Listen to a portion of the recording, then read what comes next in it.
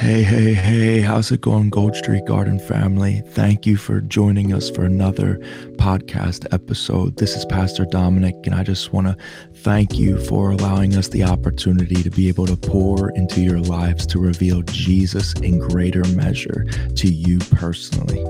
There is nothing more exhilarating than the daily rediscovery of Jesus. And what a beautiful, beautiful moment we get to share when we share it looking at the Lamb of God. We just want to let you know that if you want more info on the church, you can go to goldstreetgarden.com.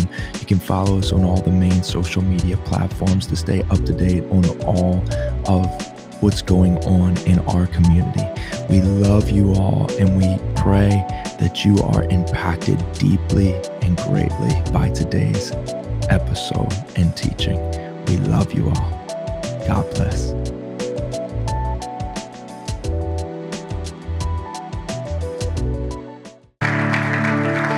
All right, we got business. We got business to take care of right now. All right, are you all ready? We've been on a tear talking about prayer. We've been going nonstop with this specific thing, the prayer that God desires. We have to realize that Jesus literally went to the cross so that we could have unashamed communion with the Father. Did you know the very first thing that happened when Jesus breathed his last breath on the cross, it says the veil was torn. Do you know what that means? He tore the veil as the first act of his death, the payment of his death. The first thing, veil torn, so that we could enter his presence unashamed. Yet there are so many Christians, so many believers that take prayer ho-hum, not realizing that every time you pray, it was purchased by the blood of Jesus. Do you realize that every time you speak a word, the nail-pierced hands of Jesus carry that prayer to the ears of the Father? That the only reason you are able to stand before God and pray with confidence is because of who? Jesus. This should cause us to long to pray. But the enemy wants people to think that prayer, this is why our whole generation, there's a whole church that what happens when somebody's going through something, even in the body of Christ? I'll keep you in prayers. And how many times do they not do that? I've been guilty of it at a time. That there's just this mindset with prayer that it's just a good intention, or I'm sending good thoughts, but the thing about prayer is that it's something so tangible, because what God desires in prayer is that you would have his perspective overwhelm any perspective that you have. That the success of your destiny is not determined. The success of your destiny is not determined by what you do for God, but what you allow God to do in you. There are a lot of people that think that they're doing a lot for God, but I'm here to ask you, what is he doing in you? If I'm following the Lord, I should be a better husband today. Men, do you hear me? I should be a better father today. If the Holy Spirit lives on the inside of me, what does that look like? Does it just look like I go about my normal life? Or does it mean that when people encounter me, that they should encounter him? Can the world encounter you and still be the world? Or when the world encounters you, we said this last week, that we got to get to a place where I'm done with, we need to have road to Damascus encounters, not drive-through church experiences. We have to have road Damascus encounters. If you're not familiar, there's a man named Paul in the Bible, and he was formerly known as Saul, but when God shows up, he'll change your name. He'll change what you're known for.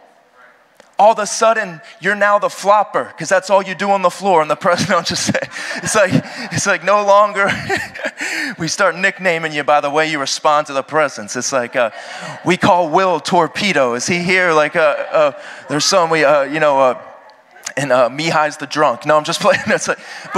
But one of the things that happens in the presence of God is that when Paul, he encountered Christ on the road to Damascus, and this didn't just happen. Do you know, a lot of times people are like, oh, well, this just happened to Paul. Well, that happens in Acts chapter 9, 2 chapters earlier. Acts chapter 7, there's a man named Stephen. He's the first martyr, the first person to give his life for Christ. It says that while he was being stoned, he preached the gospel and talked about how Israel had rejected Jesus all throughout the Old Testament. And he goes through it, and it says they were all cut to the heart. And he was saying, you're all stiff-necked, and he was rebuking them, preaching, and it says they were cut to the heart. It says they're throwing stones at Stephen, and it says Jesus stood up. Because it says he's seated. But when Stephen was being martyred, it says that Jesus stood up. And it says that Stephen could see Jesus.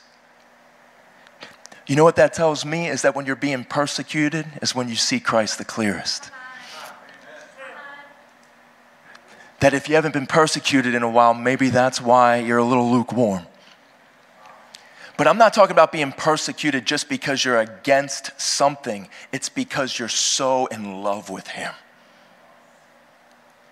Jesus didn't get persecuted for the things, all the things that he did. He got persecuted because he said he was the Son of God. Once the enemy knows you know what relationship with him is, he will come at you with everything. Because it's relationship with him that makes you free. And we're going to get into this, but when Stephen got martyred, when the rocks are being hurled at him, what happens in the next moment is this, is it says that Paul, who was formerly a Saul, was standing there holding all the coats of the men that were hurling rocks. So when Paul was on the road to Damascus, do you know what was happening? He had the gospel seed in his heart. And he was going about his own life. He had his own plans. He thought he was doing everything, but that he kept hearing that haunting sermon. There's people in this room that God's been dealing with you, that you heard God said something to you years ago. God said something to you recently, and it's been reoccurring because you're on the road to Damascus.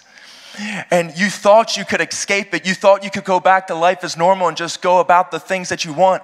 But he is calling a bride that is infatuated with him. And he will use the seed of the bold gospel being preached. And this is why when we do a backpack event, this is why when we preach, you have to preach Jesus, because it's that seed of the gospel that will produce a harvest in people's hearts. Amen. So with that being said, tonight, say this out loud. Say, transformed by his desire. This is what I want to talk about, because I am finding in my life that I'm becoming more transformed when I find out the things that he wants. The reason so many Christians live frustrated is because their prayer life is dictated by what they want. But it's when his desires start getting inside of you, they actually transform you. Because the Bible says in James, it says that we're lured away by our own desires. This means that your desires, your personal desires that came from Adam, your desires that come from this world, they will conform you to this world. But his desires will transform you into Christ. His desires, you start finding out what he loves. Do you know what God loves? He loves you. He loves joy. He loves peace. He loves freedom. He has a destiny for us all that showcases what he loves. But it's when we start getting his desires that we start seeing clearly. And this all goes down to, you don't have to turn there yet because we're going to hit a couple of scriptures, but Luke 11 says this. It's when Jesus is teaching the disciples how to pray. And when he's teaching the disciples how to pray, right before we say that, I feel like I have to say this tonight, that it does not take much to start a fire, but it will take everything to keep it burning. It doesn't take much to start a fire. It only takes a little bit to start a fire. But a fire that remains burning is because it has something that'll continually be there to burn it, to consume it. And this is why every day we must lay our lives on the altar afresh to keep it burning. Amen. And it becomes a joy. It doesn't become a labor because you realize that you want that fire. Does anybody experience the fire of God? I'm talking about, you see, the fire of God. It says that Jesus came to baptize with the Holy Spirit and fire. This fire, it purifies. It gives you a greater desire. The Bible says in Matthew 7 that there's a narrow road. A narrow road. You know what that means? Is that a narrow road means that you don't have a lot of room to move. It means that we're going one way. This is not two-way. This is not a broad road. This is a one-way. This is a narrow road, which means that my decisions can't be about, I want to do this and want to do that. It has to be narrow. It's not comfortable for options, this narrow road. It's a very specific road. And in Luke 11, when we're talking about being transformed by his desire, in Luke 11, the disciples ask Jesus how to pray. Now, we've gone over this extensively as a body, but I just feel led to make sure we start with this precursor right here, that it says that the disciples asked him how to pray. And I've looked at this so many different angles over the years, and even over the past year. Every time I read this, I just say that they're asking how to pray. They're asking how to pray, and I've looked through that. Maybe it's because of all the results Jesus was getting. I really do believe that is one of the reasons they were seeing the miracles. But you know what? The disciples had learned how to pray before because they had seen Pharisees do it. They had seen other people pray. They had known about prayer, but there was something about the life of Jesus that convicted them to their core, that they said that we don't know anything about prayer.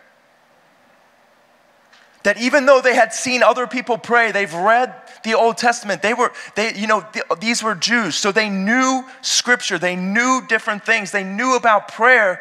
But when they saw Jesus pray and the way that he lived, his life convicted them to realize they don't know anything about prayer. That's crazy. That means that when they prayed, I really believe that when they asked the Lord how to pray, that this is one of the greatest prayers in the Bible. One of them. That their prayer was, teach us how to pray. This is a heartfelt, genuine prayer. And you know why it's so special? Is because it admits that they're weak. It admits they don't know anything about prayer. It admits that, you see, people even in the church, just because I'm here to tell you that every day this is my prayer. Teach me how to pray.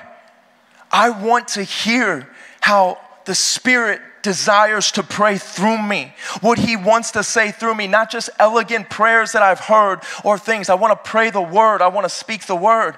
But these disciples, they saw that Jesus was doing miracles. He was all these things, but there was something about his engagement with God that they were like, we want to engage with God like this. And just today when I was on a walk, this hit me so hard. I was just mulling over this and thinking. And do you know in the Old Testament, when Moses got to hear God and got to talk with God, it says all the Israelites that followed him, that Moses at the time, he had all the Israelites following him. And when God showed up, they said, Moses, we're scared of him. We're scared of God. Will you speak to him on our behalf? What's crazy about this is that Moses saw a lot of signs and wonders. He had the plagues, he had all these things, and all these people, why didn't they ask Moses, teach us how you talk to God? No. When they saw that Moses, you talk to God because we're scared of him. When he's up on the mountain, we see the lightning and the thunder. We don't want to go near him. But when Jesus was on the earth, when he's talking to God, the disciples don't say, Jesus, will you talk to God on our behalf? The way that Jesus engaged with the Father actually made the disciples say, will you teach us to talk to him like you do? Do you see the difference? In the Old Testament, they said, we don't want to talk to him. You talk to him, Moses. But when Jesus showed up, what a real son looks like, what a real follower of him looks like, all of a sudden the disciples said, will you teach us to talk to him? Will you teach us how you talk with him? That the way you speak to him. And what is the first thing Jesus says? When you pray, say this, our Father. He was immediately saying this is a relationship that the disciples realized that this is why prayer is so special. It's because we're not asking God, please don't throw stones at us or please don't strike us with lightning, but we're talking to our Father. And what did Jesus say? He said, our Father, because he's saying that the same relationship that I have with him, that you can enter in his throne and have that relationship. Did you know that when you give your life to Jesus, you can stand before the Father and knowing that Jesus represents you and that he took on every punishment, every failure, every sin that has ever been partaken of in your life so that you can stand before the Father unashamed. Do you know how precious this is? This should propel us into prayer. This should make us say, teach us how to pray. Amen. And there's something about when Jesus prayed, he actually provoked others to want to pray. That's very simple, right? Why isn't the church provoked to pray? Why aren't we provoked to pray? The reason is because we need to see the connection of the Father. We need to speak to him in a way. I'm telling you that we need to be so passionate in prayer that the world is convinced that God is on the other side of that conversation. That when we worship, when we pray, do people say, wow, there is something special about that. And I'm not just talking about hype. I'm not talking about charisma. I'm talking about the woman that broke her alabaster jar. I'm talking about somebody that just gets so in love with Jesus that it doesn't matter what anything looks like. There's people in this room, I'm telling you, you need to get touched by his presence again. You need to get set ablaze by his love. You need to know that he wants to encounter you more than you want to encounter him. He wants you to engage with him. My desire, even here, is that we would provoke the body to pray because there's a wedding day coming. The Bible says that it was the joy that was set before him, that he endured the cross. Do you know what the joy was? The wedding day, the wedding feast, the joy that would be. And that was what caused him to endure the greatest suffering.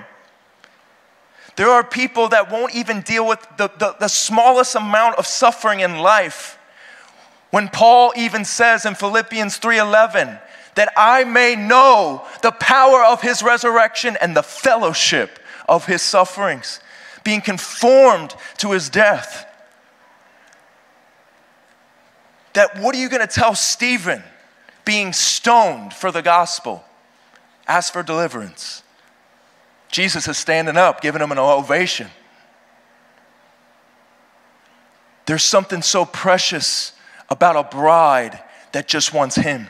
When you only want him, the devil cannot touch you.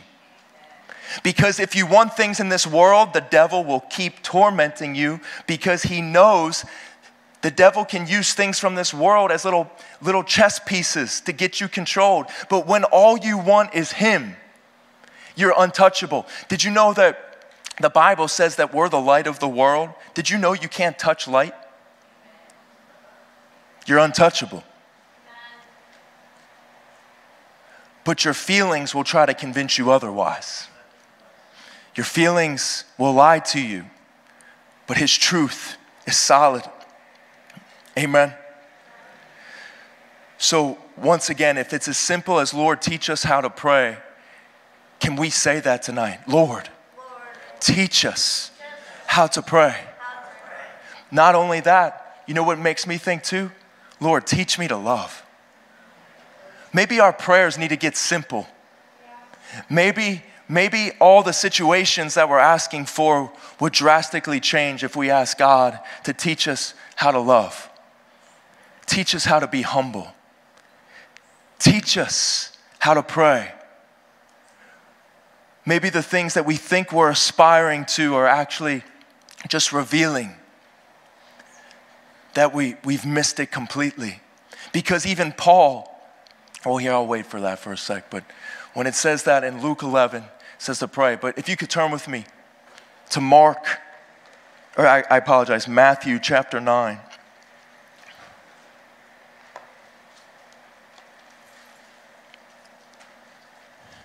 Matthew chapter 9. This is after Jesus has taught the disciples how to pray. In verse 35 of Matthew chapter 9, it says, "Then Jesus went about all the cities and villages, teaching in their synagogues, preaching the what? The gospel of the kingdom. And healing how many sicknesses? Every sickness and every disease among the people." Why would he do this? He's representing the heart of God. Did you know that sickness is part of the curse? It is part of damnation. It is the enemy's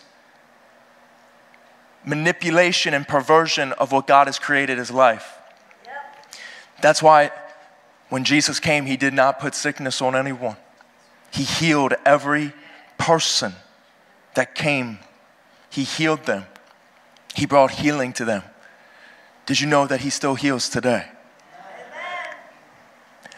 Not only does he still heal, he's already healed.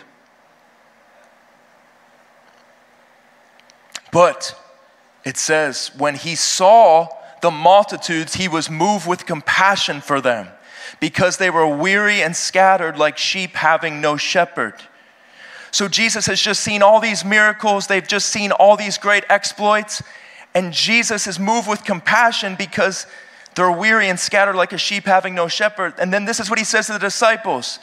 "The harvest is truly plentiful, but the laborers are few. Therefore," what? "Pray." Now just stop right there. All these people have just got healed. All these people, it's a multitude of people. And this is what Jesus says. As soon as he sees a whole flock of people, he's moved with compassion, and he turns to the disciples and he says, "The harvest is plentiful. The harvest is ripe, but the laborers are few." And he says, "Therefore," everyone say, "Pray."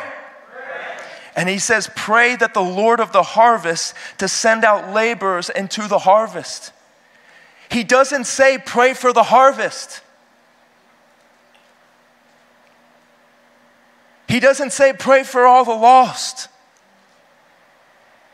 Why? Because he's the Lord of the harvest. The harvest is already ripe. The reason he's telling the disciples to pray is because they need to have the heart to reap the harvest. The reason there's no laborers is because the laborers don't have the right heart. And the right heart only comes through prayer. That it's when we begin to pray that he gives us the heart to reap and to steward what he has for us. This is why, soon as he sees a mass people, he turns to the disciples and he doesn't say, "Here, you go start leading them." He says, he tells them, because he's already taught them how to pray, he's like, start engaging with the Father. So that way you will have the heart to reach these people. That you will have the heart. Because there's a lot of people that think that the harvest is their following, but I'm here to tell you it's his bride. The harvest is not your following. The harvest is his bride. And he needs a people that get so engraved with his heart that when they see the harvest, that they want to steward it the way God would. That's why he sent Jesus, because Jesus came. When you pray, what you're doing is you're entering the heart of God so he can shoot you out of his heart like a cannon. That all of a sudden you come out of his heart because you've been in prayer and you've been engaging with him. And now when you see people, you see his people. You see his harvest. You see what he desires, and it begins to make you realize how fickle and how trivial things are. God will help you with things in your life. The Bible promises it, that if you seek first his what? Kingdom and his righteousness, all things will be added unto you. But we hear so much teaching about what will be added unto you that no one ever seeks. It's all about the blessings. I've had so many people say, you got to have faith in the blessing of God. What are you talking about? You have faith in Christ alone. If he's not the blessing, you are in for a rude awakening when you get to heaven and you find out you are all in it for everything but him. This is what American Christianity has become. It has become come to God and ice cream and Skittles for everyone. When really Jesus said, take up your cross and follow me. Do you know when he said, take up your cross and follow me? Do you know that at that time, crucifixion was the most horrific way to die. And he's saying that this is where we're going. Remember when the disciples said, they brought their mother, John and James, their mother came and said, hey, can you let my boys sit on the right and left side of your throne? Jesus says, you don't know what you ask. Are you able to drink the cup that I'm going to drink? And some of them were. Some of them drank that cup of suffering. They endured for him. They endured for him. You see, there's something so special about getting so in love. There are people that are willing to die for endangered species of animals. And I'm here, I'm all for it. I mean, hey, protect the world, that's amazing. But I'm here to tell you, there is a greater cause than trees and animals. He's gonna burn it all up. It's a new heaven and a new earth is coming. That people, they find causes to die for in this life that they're gonna find out they gave their life for the most ridiculous thing, to burn in hell. We are here saying that he is worthy of our song. He is worthy of our lives laid down. He is worthy of praise. That when I pray, I want to connect with the maker of the heavens and the earth. I'm not here just to pray, just so I can get through the day and have a nice, no. God, what is on your heart? This has been a journey, and you know, sometimes people are like, you shouldn't preach this way because it's not deep, or it's too deep, or this doesn't attract people because people want to find out what's in it for them. The gospel is lay it all down, and he will give you himself completely. You know, the Bible says in Psalm 103, it says that he has moved our sin as far as what? The east is from the west. What is his desire? His desire is that sin would be so removed from the way that you perceive life and the way that you perceive him, that you would come and you would live life to its fullest. You know, right now there is sin that is preventing you from seeing what life really is. And the reason that you don't want to lay it all down is because the world still fills you with pleasure. But the Bible says that in his presence is the fullness of joy, and at his right hand are pleasures forevermore. I'm here to tell you, if any of you in this room truly see him.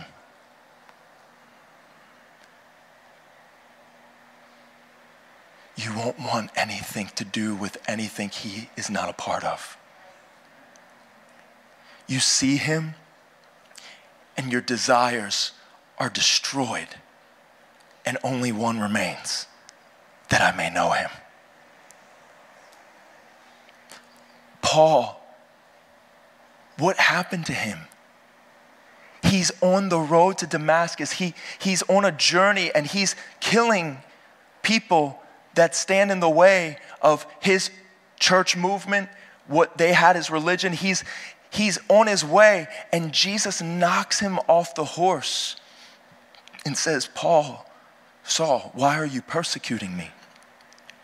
And in this moment, we find in Philippians 3, let's read Philippians 3.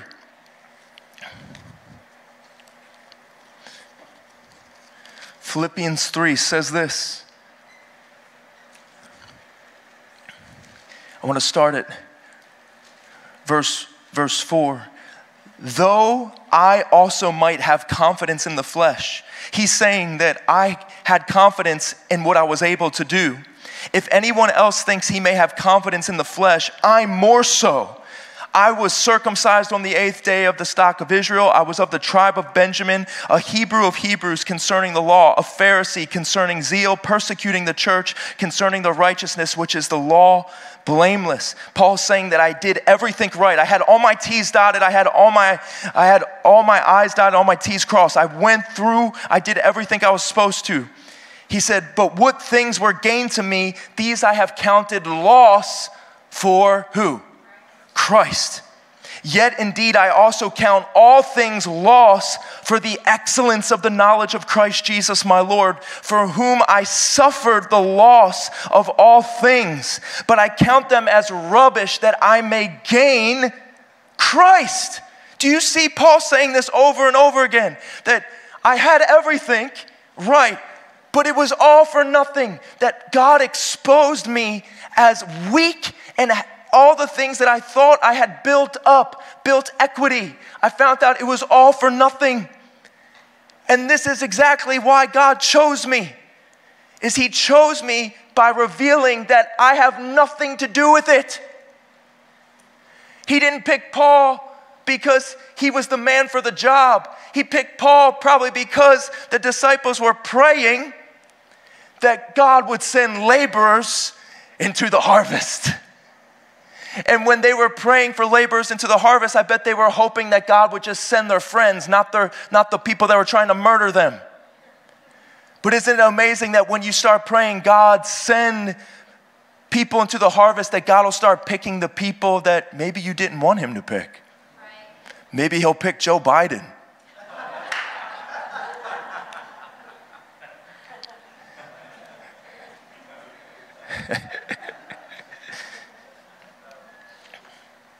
I'm just saying that sometimes we have to realize that when we pray, that God will do things that are far above that what we think, what we would even imagine.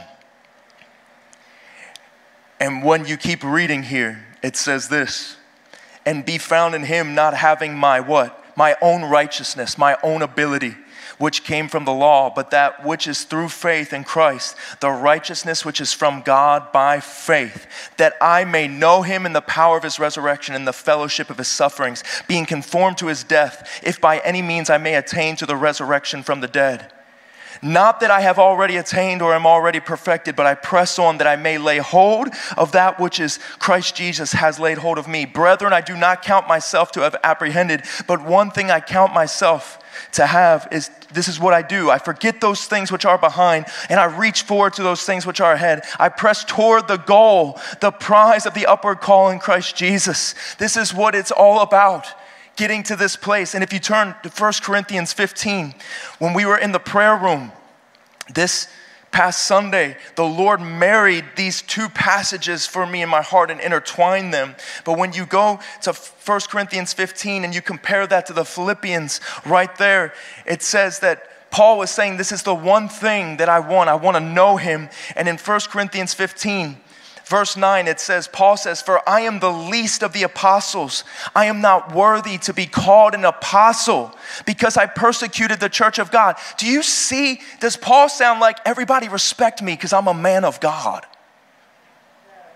Everyone carry my Bible.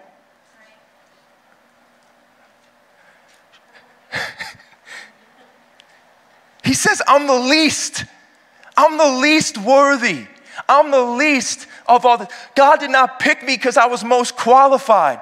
He picked me to expose how I was so confident in everything from this world so that I could fully rely on the confidence of Christ.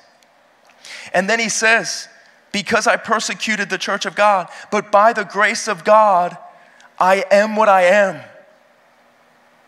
By the grace of God, I am what I am. Is there anybody that can testify of that tonight? I should be dead, but by the grace of God, I am what I am. I should be depressed, but by the grace of God, I am what I am. I was hooked on drugs, but by the grace of God, I am what I am. I used to be in love with myself, but by the grace of God, I am what I am. That it's His grace that possesses you. And something happens where you get transformed by this desire. And it goes on to say that His grace towards me was not in vain, but I labored more abundantly than they all. Everyone say, labored more abundantly. Yet not I, but by the grace of God, which was with me. I want you to connect something here. Remember we said transformed by His desire. Paul is saying right here that there's no reason that God should have picked me. I was the worst. I was actually persecuting the church. I was all against it. And this is what Paul says. By the grace of God, I am what I am. And because of that, I labored more abundantly than anyone else. How many people want to tap into that? That Paul was able to do something that nobody else did because he had a desire that few had. His desire was to know Him, not to build his own empire. He would rather intercede in prison. You see, we said this last week that I'd rather be close to Him in the wilderness than be so far away from Him in the promised land. I'd rather have intimacy with Him, with things going crazy, than everything be perfect and me be confident in myself and what I've done. And this is where the enemy tries to get in. And this is why he is accelerating and bringing a bride that is infatuated with Him alone. This is the gospel. The gospel is Jesus is what your heart has desired, but the world and the devil have convinced you that He is not enough. That He is just a compartment of life, just a religious factor. He's just this. No, He is life. As soon as you compartmentalize God, you've become religious. You've limited Him. Did you know God has no rivals, but He allows Himself to be rivaled in your heart if you'll let Him? God has no rivals, but in your heart, He will allow you to have rivals of Him until you choose He's the one. He's the one. But once you get this, you will do more than anybody else if your desire is to know Him. The desire to know Him will cause you to labor like nobody else. And if God is trying to send laborers into the harvest, is there people in this room that are saying, I want to be that laborer. I want to be that one. God, send me. Lord, here tonight, mark my life because my family needs to know Jesus. Mark my life. My coworkers need to know Jesus. But more importantly, I need to know Him more. I need to know Him more because the success of a church isn't determined by the presence of more people, it's determined by more of His presence. It's more of Him. More of Him. Everyone say more of Him. Laboring past what anything else could be. And this is what I want to say with our final moments. Is this helping anybody? If you turn with me to Habakkuk. I've heard a lot of people pronounce this different ways. I've heard some people say Habakkuk, which is also a way to say, but Habakkuk, one of the things I want you to see in this in particular story is right before I read this is going to help us when it comes to prayer. Everybody hear me when I say what I'm about to say. What you do when you don't understand reveals the quality of your faith. What you do when you don't understand reveals the quality of your faith.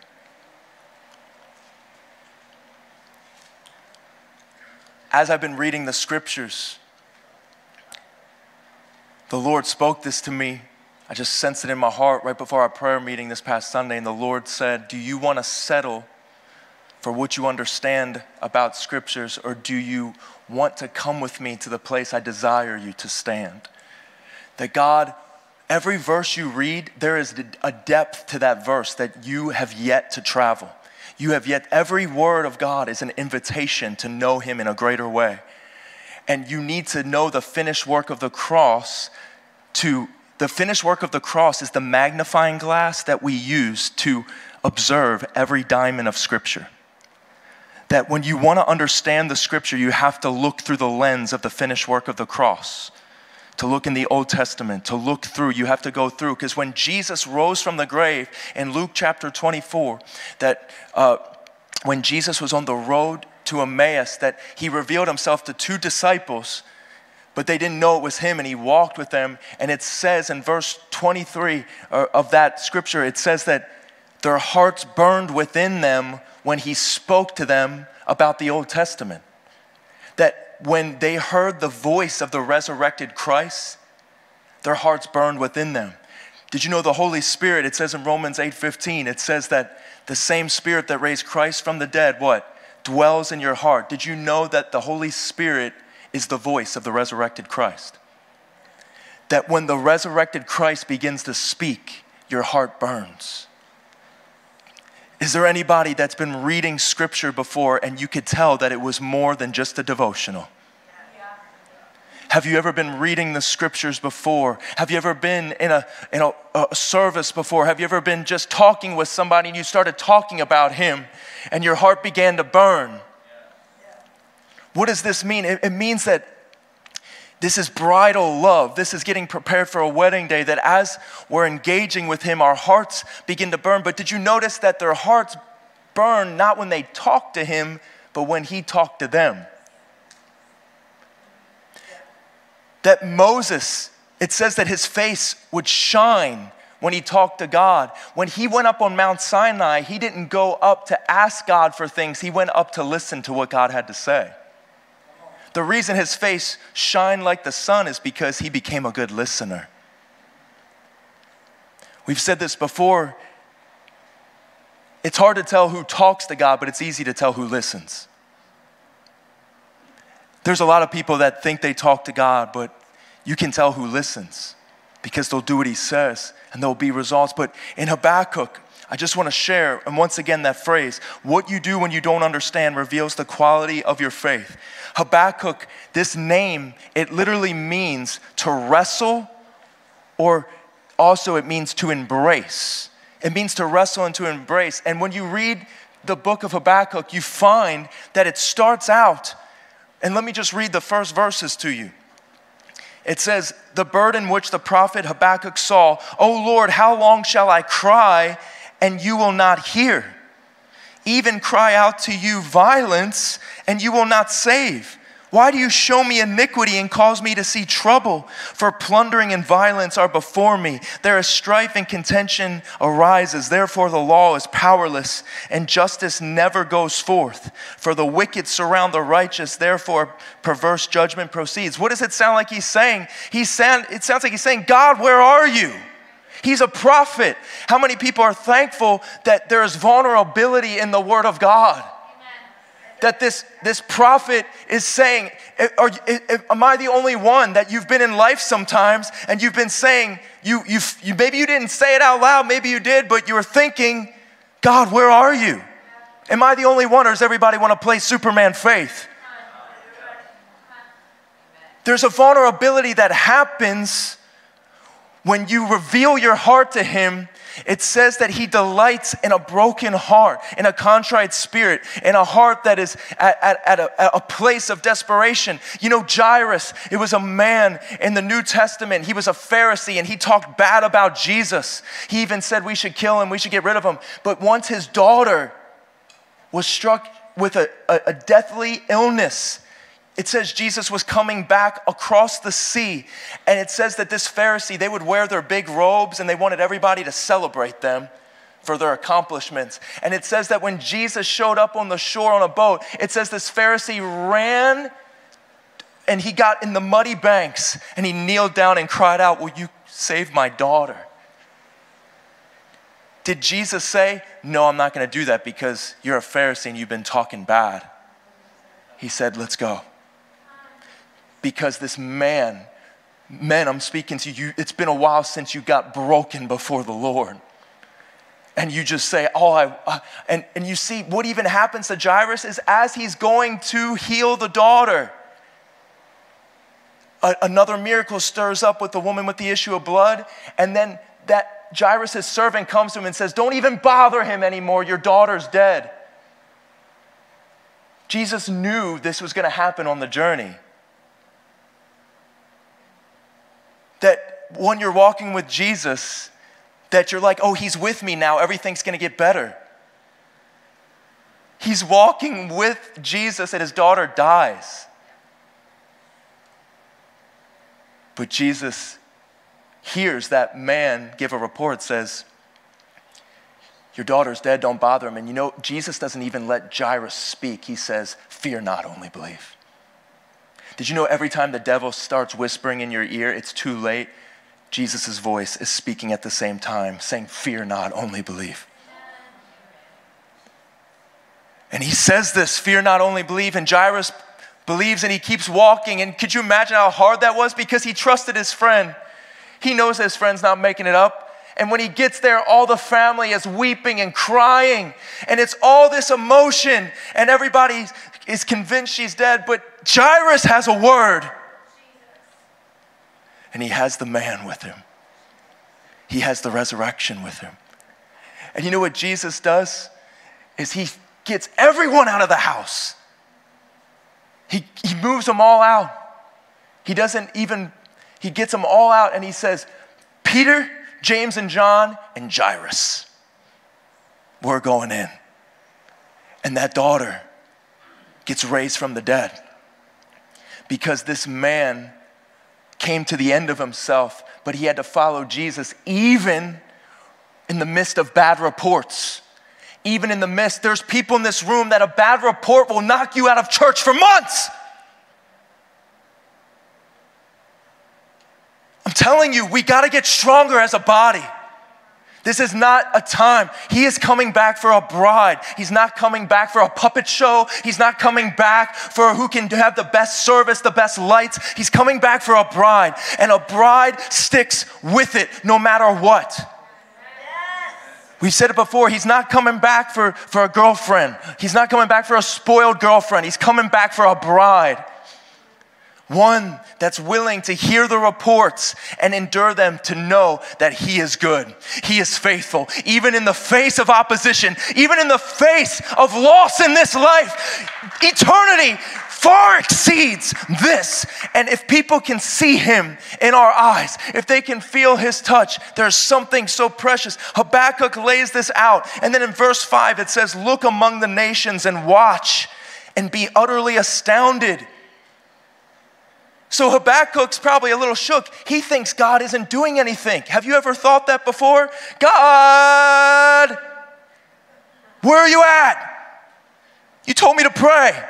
You told me to act. And Habakkuk's saying, "Where are you at, God?" And God says this to him: "Look among the nations." You got your eyes in the wrong spot, Habakkuk. Look And watch, be utterly astounded, for I will work a work in your days which you would not believe, even if I told you.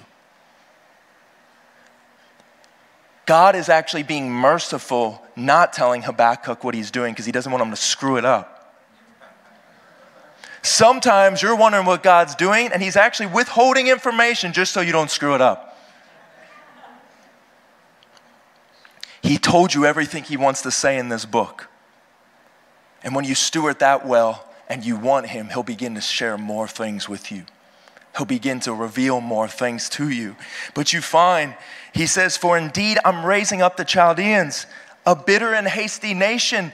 And if you go on, you know what God says? Habakkuk, you're wondering why I'm not delivering Judah right now. He says, I'm about to, and you know, Judah was getting beat up by Babylon. And you know what God says? This is what he says to Habakkuk. He says, I'm actually raising up Babylon to spank you. Habakkuk's all of a sudden like, I don't like prayer anymore. Because God, when he starts engaging with God, God starts telling him things he doesn't want to hear. He's saying, God, where are you? And God says, oh, I'm working something up. He's like, you're praying for deliverance. Well, I'm getting a nice big spanking ready for Judah. And you know what Habakkuk goes on to say in the same chapter? He says, God, but you're righteous and from everlasting. Even though we have some sin, they're way worse. And God says, I know. They have a lot of chariots too. They have a lot of things. And he says, I'm raising them up to discipline you. This is crazy because you know what? This would be like us crying out for America. And did you know America is okay with a lot of lawlessness? And you have to, I want you to see this from a biblical perspective. You have to understand we are the people of God and we have to stand up for things. But America's got to be watchful about pride, thinking it's a certain way. And you have to watch when you're reading this, you're seeing that he's saying that I'm raising up a nation worse than you just to discipline you and get you back in line. Does this sound like the cross? God's greatest victory was getting people mad at Jesus to bring about salvation. That he'll actually he'll use the enemy's best punch, use the enemy's best weapons to actually provoke the world to salvation.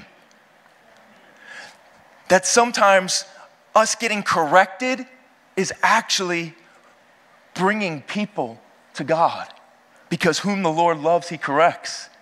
When people see the Lord correct us and we continue to be thankful and we continue to say, Lord, thank you for revealing it to. Because what happens is in Habakkuk 2, and we're almost done, worship team can come. I will stand my watch in chapter 2. I will stand my watch and set myself on the rampart and watch to see what he will say to me and what I will answer when I am corrected. He's actually setting watch to be corrected. And then it says, then the Lord answered me and said, write the vision and make it plain on tablets that he may run who reads it. For the vision is yet for an appointed time, but at the end it will speak and it will not lie. Though it tarries, everyone say, wait for it. Wait for it. I'm telling you, though it tarries, wait for it because it will surely come. It will not tarry. Did you know God has never been late? And the thing is, a lot of times we only think about this when it comes to breakthrough. He's not late on anything. He's not late. If God showed up like some people show up to church, we'd be really in trouble. A lot of people show up late to church if you didn't catch it. But if I'm telling you that when it says right here, verse 4, behold the proud, his soul is not upright in him, but the just shall live by faith.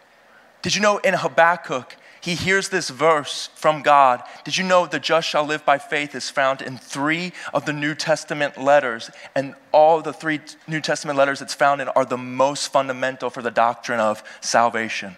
Romans 1:16 through 17. For I am not ashamed of the gospel, for it is the power of God unto salvation, first for the Jew and then for the Greek, for everyone who believes. For in it the righteousness of God is revealed from faith to faith. For as it is written, the just shall live by faith. That he proclaims this, that this is a verse that's happening, that God is saying that yes, there is a lot of craziness that's about to happen, but I will preserve those that live by faith.